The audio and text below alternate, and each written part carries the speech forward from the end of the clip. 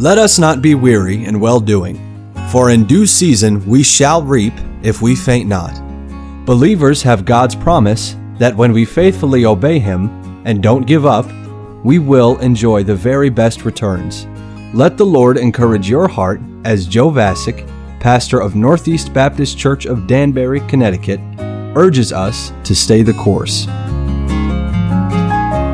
Andrew Fuller was a Baptist preacher in England in the late 18th and early 19th centuries. His influence on both theology and world missions is historic. He was born in 1754 near Cambridgeshire, England. Andrew grew up attending church with his parents. There was no urgency in the preaching of the gospel in the church of his childhood because his pastor's preaching was deeply rooted in the unscriptural theology of John Calvin, to the extent that Andrew's pastor didn't think it proper to give the gospel to the unsaved. After all, the thinking was, if they weren't among God's elect, they couldn't be saved anyway. Listen to Andrew Fuller's own words about his pastor. My father and mother were in the habit of hearing Mr. Eve, a Baptist minister who, being tinged with false Calvinism, had little or nothing to say to the unconverted. In spite of his pastor's lack of a burden for souls, in Andrew's teenage years, he became more and more concerned about his own lost soul and his eternal plight. On November 1st, 1769, at 15 years of age, he was walking alone, worrying more and more about his lost condition, not knowing exactly what to do about it. This is how he later described it. I well remember that I felt something attracting in the Savior. I will, yes, I will trust my soul, my sinful lost soul, in His hands.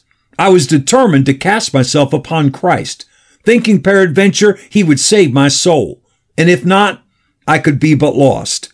In this way I continued above an hour, weeping and supplicating mercy for the Savior's sake. And as the eye of the mind was more and more fixed upon Him, my guilt and fears were gradually and insensibly removed. I now found rest for my troubled soul. Andrew was baptized and became a member of a Baptist church in Soham. 6 years later, that same church made him their pastor. He never had a university education, as the ministers of his day commonly did. He was basically self-taught in the Bible, earnestly studying the Scriptures, alongside many prominent Christian volumes, the writings of the Reformers, the Puritans, like John Owen, the English Baptists, like John Bunyan and John Gill, and the foremost American theologian at that time, Jonathan Edwards. Andrew Fuller grew more and more concerned with what he called the dangerous Calvinism in which he had been raised, ideas that discouraged believers from being burdened for souls and that ultimately prevented them from sharing the gospel. After prayerfully studying the Bible and being influenced by the lives and ministries of missionaries John Eliot and David Brainerd, Andrew Fuller wrote what would become his most influential book, titled The Gospel Worthy of All Acceptation, published in 1781. In this book, Andrew laid out the clear, thorough scriptural arguments for why it is every believer's duty to take the gospel to all people. Listen to a few highlights.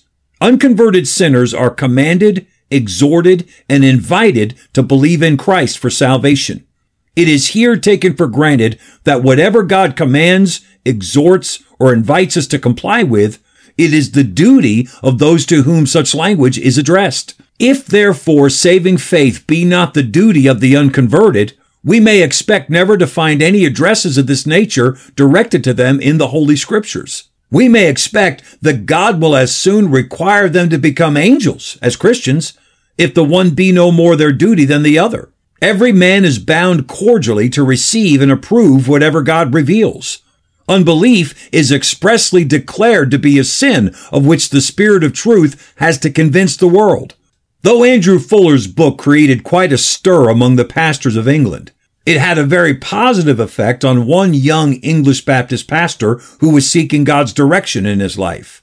William Carey read Andrew Fuller's book, and he was deeply impacted when he read the statement, "If it is the duty of all men to believe whenever the gospel is presented to them, it must be the duty of all who have received the gospel to endeavor to make it universally known." Andrew Fuller and William Carey would eventually become friends and would spend the rest of their lives in the cause of world missions. William Carey, of course, went to India as a missionary, where he labored for over 40 years, and he's known as the father of modern missions.